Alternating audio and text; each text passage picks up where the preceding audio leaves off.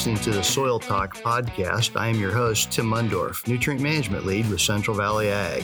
In Soil Talk, we will dive into managing soil fertility and applied nutrients while pursuing top yield.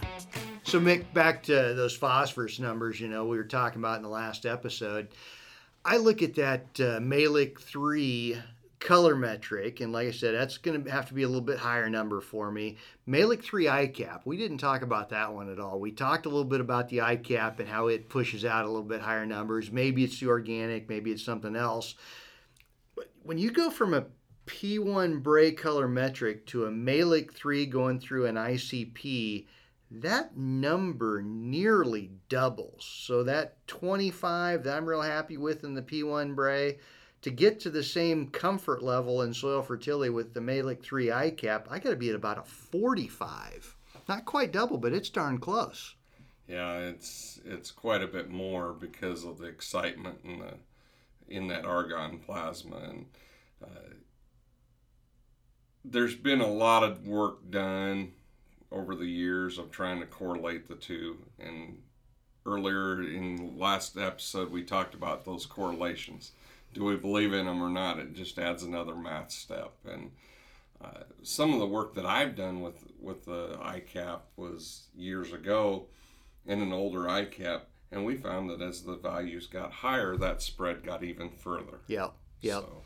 One of our issues is pH, and that's one of the reasons why there's some confusion. And frankly, working all those years at Midwest Laboratories, we were part of the confusion because we really liked that P1 Bray light extract solution. But because it's a light acid extract, it was affected by soil pH. And when you got soils that either were high in pH or, and sometimes this is a different issue, had high levels of free calcium carbonate in it, it would neutralize that extract solution. It would be much less effective at pulling phosphorus out of that soil.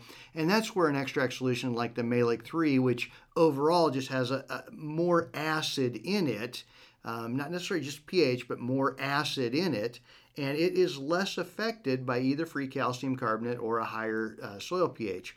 The Olsen extraction is actually a basic or caustic solution, so it's not affected by high pH soil at all. So that was one of the challenges. We were used to the P1 Bray. I liked using the P1 Bray a lot. The number meant the most to me, but I had problems when I got into high pH soils, and then I automatically had to adjust to, say, the Olsen and change my scale based off of that number. And that's where we actually would use more of those regressions or mathematic adjustments. We'd adjust that Olsen number up to a P1 Bray scale, but I don't like doing the extra math, that's for sure.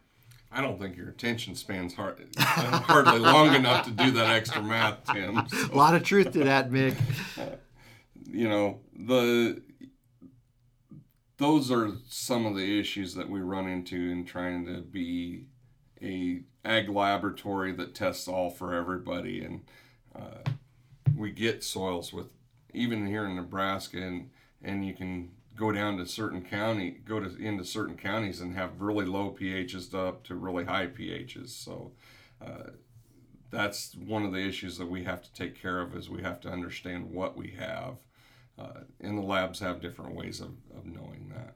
And that's a challenge for Central Valley Ag. I mean, our trade territory, when you look at northwest Iowa, really Nebraska, all the way out to Valentine, you look at north central Kansas, there's a lot of pH variation in there. We have a lot of pHs in the 8s. We've got a lot of pHs that are in the 4s. And unfortunately, we've got a lot more that are kind of in that sweet spot, the 6.2 to 7. We've got a lot of soils in that range. But we as agronomists have to deal with that whole range. And, when we get into those really low numbers, of course, we're liming them to try to fix it. The really high pH numbers, generally trying to bring those down is very difficult. I normally try to manage around it. So you got to know what you're looking at on that lab report and take all those numbers into consideration when you start making advice to the grower. Tim, you brought up a good point on the high pH and managing around it. Have you found anything that can help limit those high pH or buffer them down at all in your experience? Or? Sure. If you want to go buy enough elemental sulfur to turn the ground yellow, you will bring the pH down. Or if you want to go buy enough ammonium sulfate to break the bank, you will bring that pH down. But one of the challenges you get is the soil underneath it. Your subsoil might be high pH, and that's going to counteract some of the work you're doing. Or we talked about that free calcium carbonate. A lot of those high pH soils have free calcium carbonate that we're not even measuring when we're measuring pH. And that reacts with the things that we bring in there to create acidity and neutralizes the acidity before we can bring down the soil pH. So I normally don't push guys toward it. I know some guys will try to do it, and if you own the ground, you can make those long-term investments, but it's a big investment. Manure sometimes will have an effect of buffering it down if you're at extremely high pHs, but other than the elemental sulfur, I can't find a good way to bring it down, and that's where it's going to naturally want to go back to, and it seems like it raises quicker than it lowers itself. So. Right. And a lot of guys will do something like gypsum, and they'll say, well, I applied gypsum and that brought my pH down. And I'll say, okay, it brought down your effective pH. It doesn't truly change pH. Gypsum is not an acidifier. What you most likely did, and it's the same thing you talked about with your manure, especially if you can open those soil pores and let some of those salts wash through your soil, generally those salts are going to be bases and they're bringing your pH up. If you can get better water infiltration, oftentimes your pH will go down a little bit. I think a lot of times that's what's going on. It's not a true pH change. And we see that with really high pHs. When you talk about the 9s, those are almost all sodic soils. Right. You get things like sodium to move through the profile, you will bring down your pH. So saline and sodic soils could take up another 2 episodes. Right. So we better move right. on, Tim. You're right. So okay, we talked about pH, we talked about phosphorus, a little bit about potassium. What's your comfort level with the different soil tests, Mick? I mean, which ones are you really comfortable with that number and you can make good decisions of them? And which one of them does a guy come to you and say, hey, what do you think about this? And you say, question that number in the first place. I think the micronutrient extractions, I'm fairly comfortable with the DTPA extract. I've also, over the years, gotten more comfortable with the Mehlich 3 on the micros, just because of an understanding of the labs trying to get more out of one extract than rather than doing 2 or 3. Get into the sulfur extraction. You and I are on the same page. I know this because we've had the conversation multiple times. A sulfur soil test value doesn't mean a whole hell of a lot to me. Since we've had the Clean Air Act, we know we need sulfur in these fields. Sulfur is part of the amino acid synthesis. It's part of protein. We have to have sulfur out there. Since the Clean Air Act opened up or came across, I don't even remember what year that was. For the early 70s? We quit putting sulfur into the atmosphere. When you and I were young, we heard about acid rain. We don't hear about acid rain anymore because we've cleaned up that sulfur out of the atmosphere. Now we're not getting free sulfur. In higher organic matter fields, further to the east of us, they're finally starting to see the effects of the Clean Air Act that we saw 10, 15 years ago here in Nebraska. Right, because of that low organic matter. Organic matter has so much sulfur in it, you've got a buffer against your problems when you've got high organic matter. And that counts for sulfur, that counts for nitrogen, that counts for a lot of your micronutrients. When you got high organic matter, you get a little more leeway to play with. And that's one thing about, Central Valley Ag Trade Territory. We've got true below sands with cation exchange capacities of 5 or less. Everything we talk about from managing soil fertility from the laboratory test is so much more important in those sands than what it is in your heavier clay soils. And that's huge. That's one of the reasons I look at CEC first is if I'm dealing with a sand, not only do I need to pay attention to what my soil test levels are, I need to think about how many times I'm going to apply these nutrients through the course of the year because that dirt just won't hold it. Exactly. I know I like to give you hell and call it dirt instead of soil because you're a true soil scientist. I'm not. Yeah, and you saw my blood pressure raise there, obviously calling it dirt. I always say dirt's a 4-letter word, so... so soil. But soil's a cleaner word. There you go. You think about boron, and we extract boron by hot water because boron's very mobile in the soil and we can pull it out with hot water. How reliable is that soil test, Tim? Yeah, not the best. And the correlation calibration studies. I mean, what's the constant thing in the correlation study to boron? There is no correlation to yield. I mean, time and time again, that's why most universities don't even list it as a nutrient they make recommendations for, is they couldn't find a strong correlation to yield.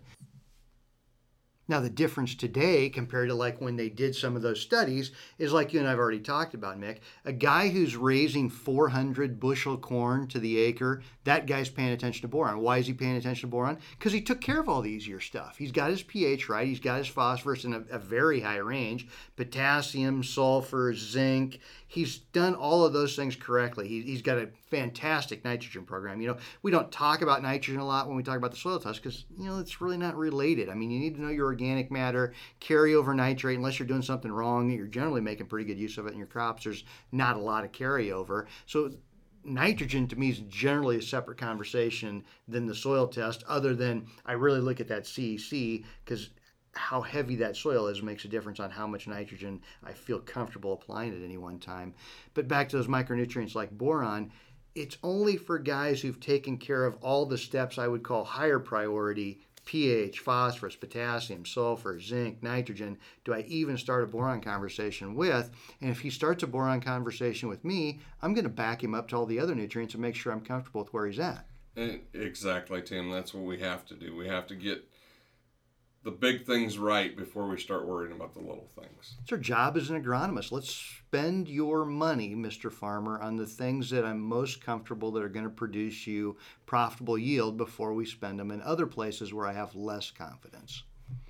You kind of have that same priority list as you go through talking to a guy? Yeah, I definitely do. I know one thing that you probably spend a little more time on than I do is base saturation. In my opinion, we can't do a lot to change that base saturation. It is what it is. It's going to go back to I typically look at base saturation as more of a flag. Is there something funny going on with this soil? When I go to base saturations, so I'm generally going to start with potassium. It's generally going to be a little bit lower as a percentage goes, looking for a number in that 3 to 5%. But if I've got a heavier soil, a lot of times I can have part per million. I don't think we talked about this much, but around 200 part per million is where I want to be with potassium. Doesn't mean I stop application there, but I'm not pushing to build much further than that. And in light sandier soils, generally it's hard to even get to that number, so maybe 150 part per million. But the base saturation, if I've got a heavy soil, a lot of clay in it, a lot of cations held, then that 200 part per million, I may worry about things like magnesium or calcium interfering a little bit with potassium uptake, so I'm pushing my application a little harder when that base saturation is under 3 to 5%.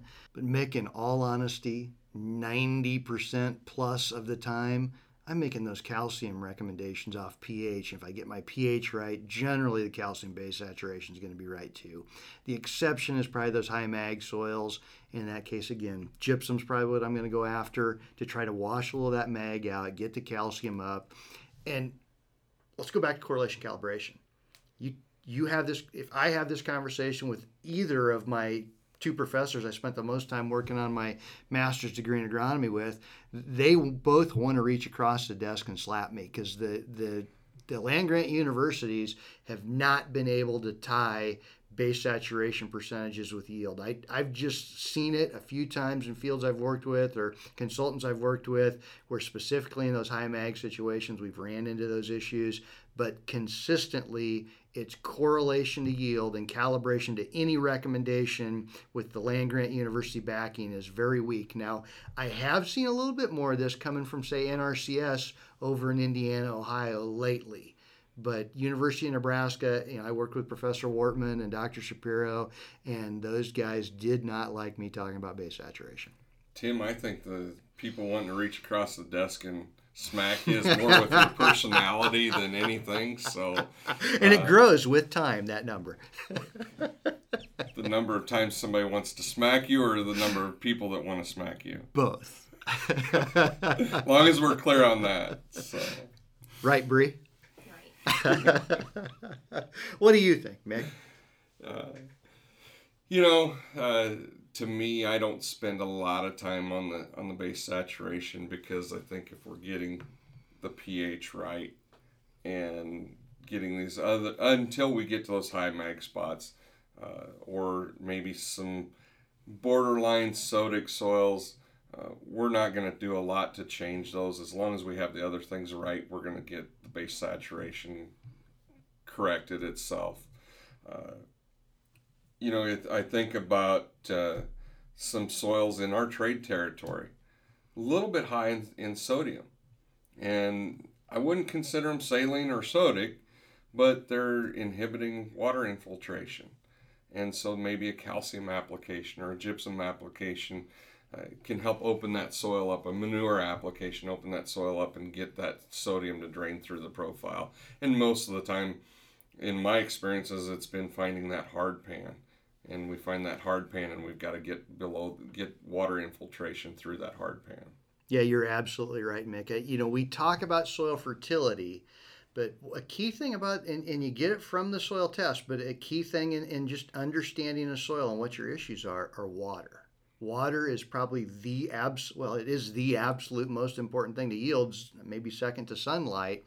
But when you think about where you've got problems with yield and you're looking at that soil report, think about what things am I seeing on here that might be related to water, either infiltration, movement, ponding, any of those, because water trumps everything else that's on there. Absolutely. So, and that's part of the art, right? We talk about the science and reading the soil test, but a little bit of it's the art of experience and understanding how some of these things can kind of relate to each other. If I see a high organic matter, a high sulfur, or a high nitrate, the first thing I'm thinking about in all three of those cases is, how is water moving through this system? And the first thing I might need to do is get a topo map and just see how things flow across that field. It's certainly a depression in a field may look perfectly flat from the road, but a depressed area can hold a lot of water for a long time. And that's completely appropriate, Mick, because every time I work with you, I'm at least a little depressed. All right, time for a funny farm story, and I've got this one. So, Mick, this probably isn't environmentally correct, and you were mentioning that Clean Air Act earlier, so anybody that's really in tune with the Clean Air Act should probably turn their radio off right now. But when I was growing up in the farm, and this was in the early 80s through the mid 80s is when I was spending a lot of time, you know, as a more effective member of the team, or at least, I don't know, I was older and I could do more things, but I also probably broke more things. One of the things we did to save a little money on our farm is we had a nice shop, and we did a lot of our own work, and we would even buy equipment or cars and refurbish them over the winters. We had a good shop, and my dad had a lot of mechanical and even body and painting knowledge, so we could do a lot of things. But to do that through the winter, of course, you got to heat that shop, and that costs a lot of propane. So we built our own wood-burning shop stove out of plate steel. And we were able to burn a little used motor oil in there. We were able to burn, they had corn stoves back then. We would actually mix a little corn with some motor oil, and that would actually be a pretty effective fuel for keeping the shop warm. And of course, we had some timbers around us, had some tornadoes go through us. We had a lot of cleanup. We cut a lot of firewood and split a lot of firewood, and we're able to save some pretty good money there using that shop stove. The good thing about cutting firewood is it warms you twice. It does. You warm yourself up pretty good making all the cuts and breaking all the axe handles that you break, or sledgehammer handles that you break as you're splitting that wood, which that costs quite a bit of money. But we could use the sledgehammer handles as kindling to help start the fire. Anyway, one thing we learned is to really get a good fire going, especially if you're dealing with a little bit wetter wood, was to use a car tire. And a car tire will really get that fire humming. Well, we were working in there one day, and I'm a lazy teenager, and I had the fire going, and I don't know if I needed to split more wood or if we just hadn't brought wood in or whatever. I go back to grab some wood to throw in there, and there's none in the back of the shop. So there was another car tire. So I throw that second car tire into that wood-burning stove thinking, well, this will keep her going for a while. And it did. And that sucker turned red and started bouncing up and down on the shop floor. And I don't know what that thing weighed, probably 400 pounds, but it is humming and vibrating and bouncing up and down on the shop floor as it's turning bright red. And I had to leave as long as to make sure there were no flammables anywhere near that stove. The thing about heating up that hot is it's always got to cool back down. And when it cooled back down, it sucked in the sides of the stove and the sides of the heat exchanger and the sides of the stove door, so you couldn't open it anymore. And my dad had some long conversations with me about how that was not a good idea to put that second car tire in there. So for those of you at home that ever think about using a car tire for heat, 1 is fine, 2 is way too many. Did you get to rebuild the stove? That's what I want. No, my dad did. He was a much better welder than I was, and he was probably swearing the entire time. But yes, we rebuilt the stove. By now, instead of just having plate steel, we had plate steel at angles, so it would hold itself up more and handle that again. But I learned the valuable lesson about never throwing that second car tire in an already hot stove. I never had a shop stove with a big enough door to throw a car tire in, so maybe that's a reason that we don't do that. I was watching the California wildfire footage, and guys were, the reporters, of course, who don't seem to know anything, but were really surprised at how much heat would come off of a car tire that goes into fire. Well, they've never actually burned 2 of them right next to each other in an already hot environment, or they would understand the amount of energy that can come off of that. Plenty of energy. There you go. So speaking of energy and hot air, let's move on. So let's talk about that sulfur test. You talked a little bit about how, the environment is not giving us the sulfur that we used to have, so we're paying more attention to sulfur now. I just happened to have a good young agronomist call me just yesterday to go over sulfur results, and she had some sulfur results from 4 years ago where we'd done our grid sampling.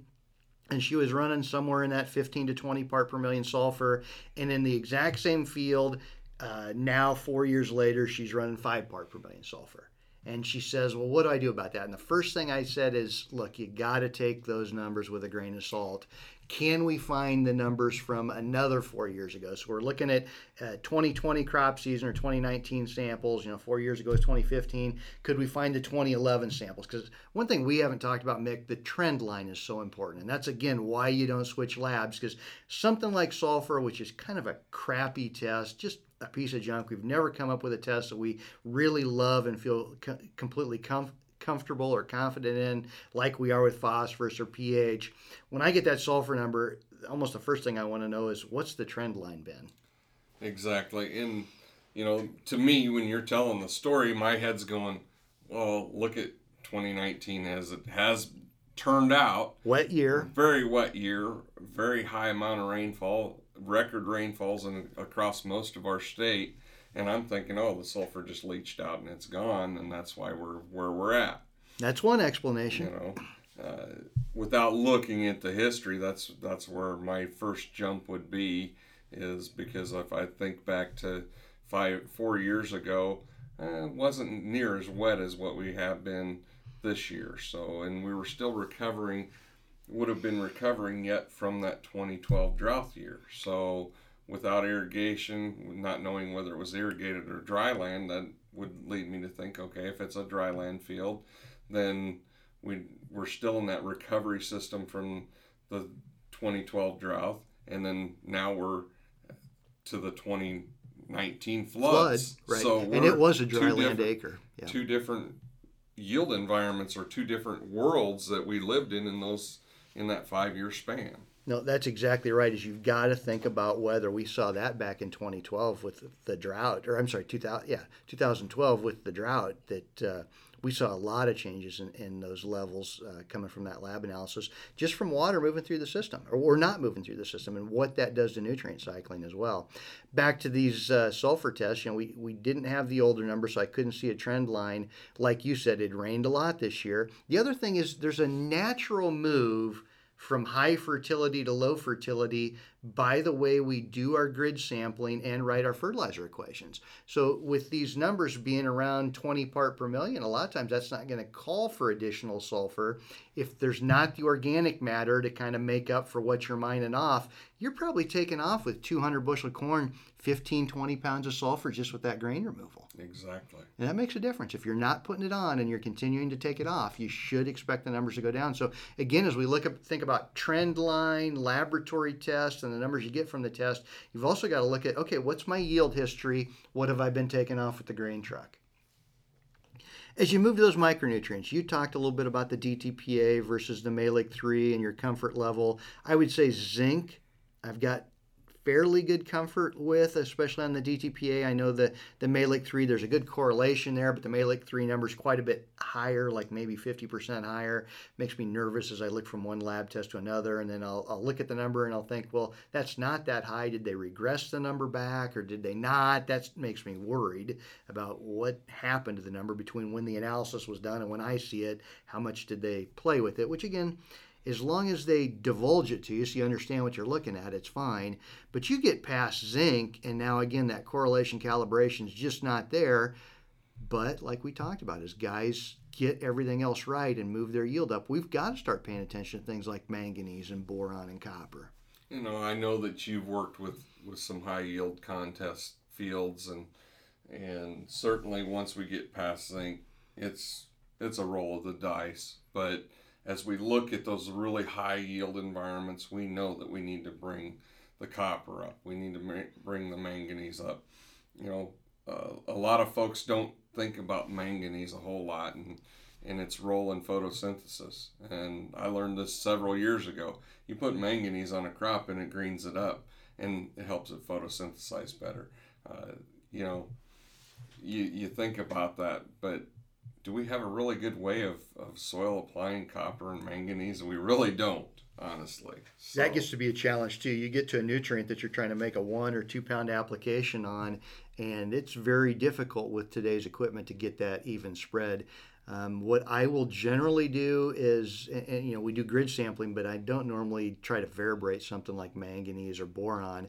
What we'll generally do is take something like, say, manganese sulfate, blend it with something else that we could use, like just say we could use some sulfur, so we'll blend it with gypsum, and that gives us a good base of, say, 50 or 80 pounds of product, and then I'm only getting in that manganese sulfate, maybe I'm only getting 10 pounds of manganese sulfate. I can't evenly spread 10 pounds, but I can evenly spread 50 if I blend it with something else as its base. Could be MAP, could be potash, whatever. So yeah, there's all kinds of challenges as we get into it. It's not just as simple as, well, you could use 2 pounds of manganese here and a half pound here. That's, sometimes we can get that done with a micro spreader bin, but sometimes not either. So we've got to understand our equipment limitations, our knowledge limitations, and frankly, our limitations in understanding variability across that field anyway. When we grid sample and we come up with all those little 50-foot by 50-foot blocks across there, those aren't all laboratory test numbers either. No. Tim, I as you're thinking about this, as you were talking about the other micronutrients, I remember getting a phone call from a guy, and he thought he had some iron deficiencies in his field. And he says, well, I got a bunch of old iron sitting next to the shop, and I want to get rid of it. And do you think it'd help if I buried it in that field? And I said, it could help, but why don't you grab a chunk of iron or a rusty wrench and stick it next to your recliner so that if you feel like you're iron deficient, you can lick on that every once in a while too. Yeah, Mick, and I know you've got some history in fertilizer manufacturing. Getting nutrients into the plant is not the same thing as just having the nutrient there. A formulation will get into the plant is often very important, and that's one of the roles we fill as an ag retailer or cooperative in finding those products that work to get the nutrients into the plant and making those recommendations to the grower. Definitely, Tim. We've come a long ways rather than just the base fertilizers that we have out here, the MAPs and the potash. We've got the blended products, the Micro Essentials at SC, for instance. We've got micronutrient packages that let us get a little more even spread of those micronutrients, so that when we get those guys doing the right thing on the first few steps, then we can start adding some micronutrients.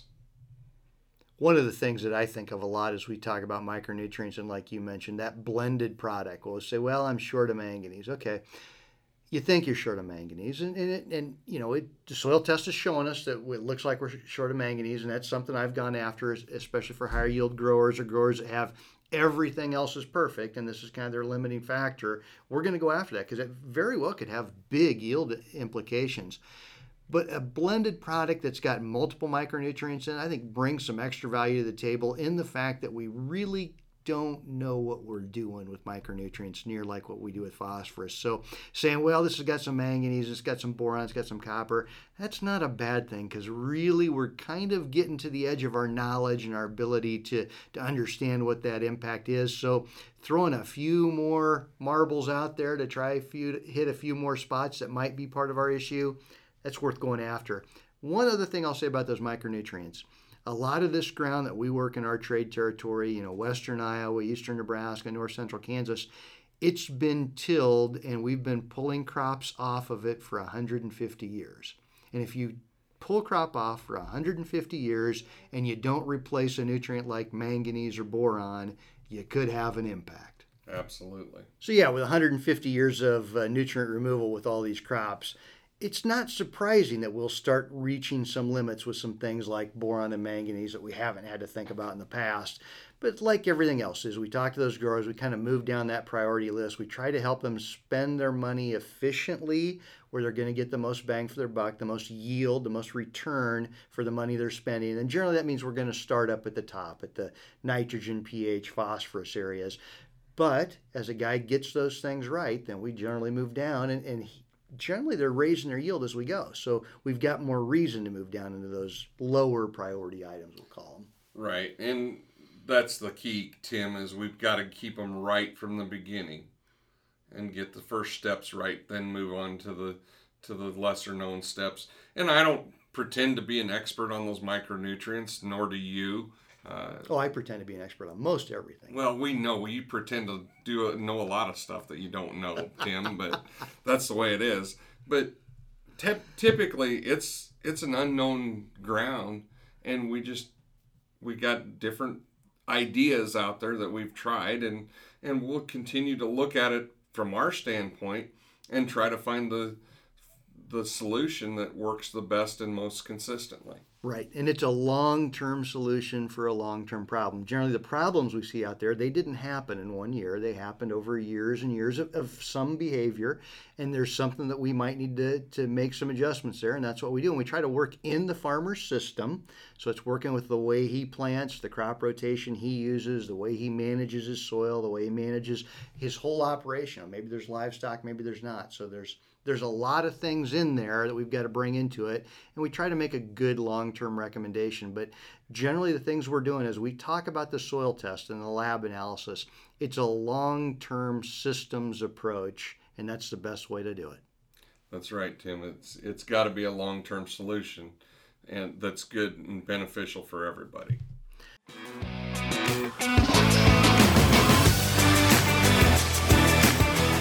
Thank you for joining us on Soil Talk. If you'd like to follow us, you can follow us on Twitter at ACS by CVA. You can also follow us on Facebook, Twitter, and Instagram at Central Valley Ag. If you'd like more information, visit cvacoop.com, and you can see our Agronomy Focus blog series every other Thursday. With Soil Talk, this is Mick Godekin and Tim Mundorf.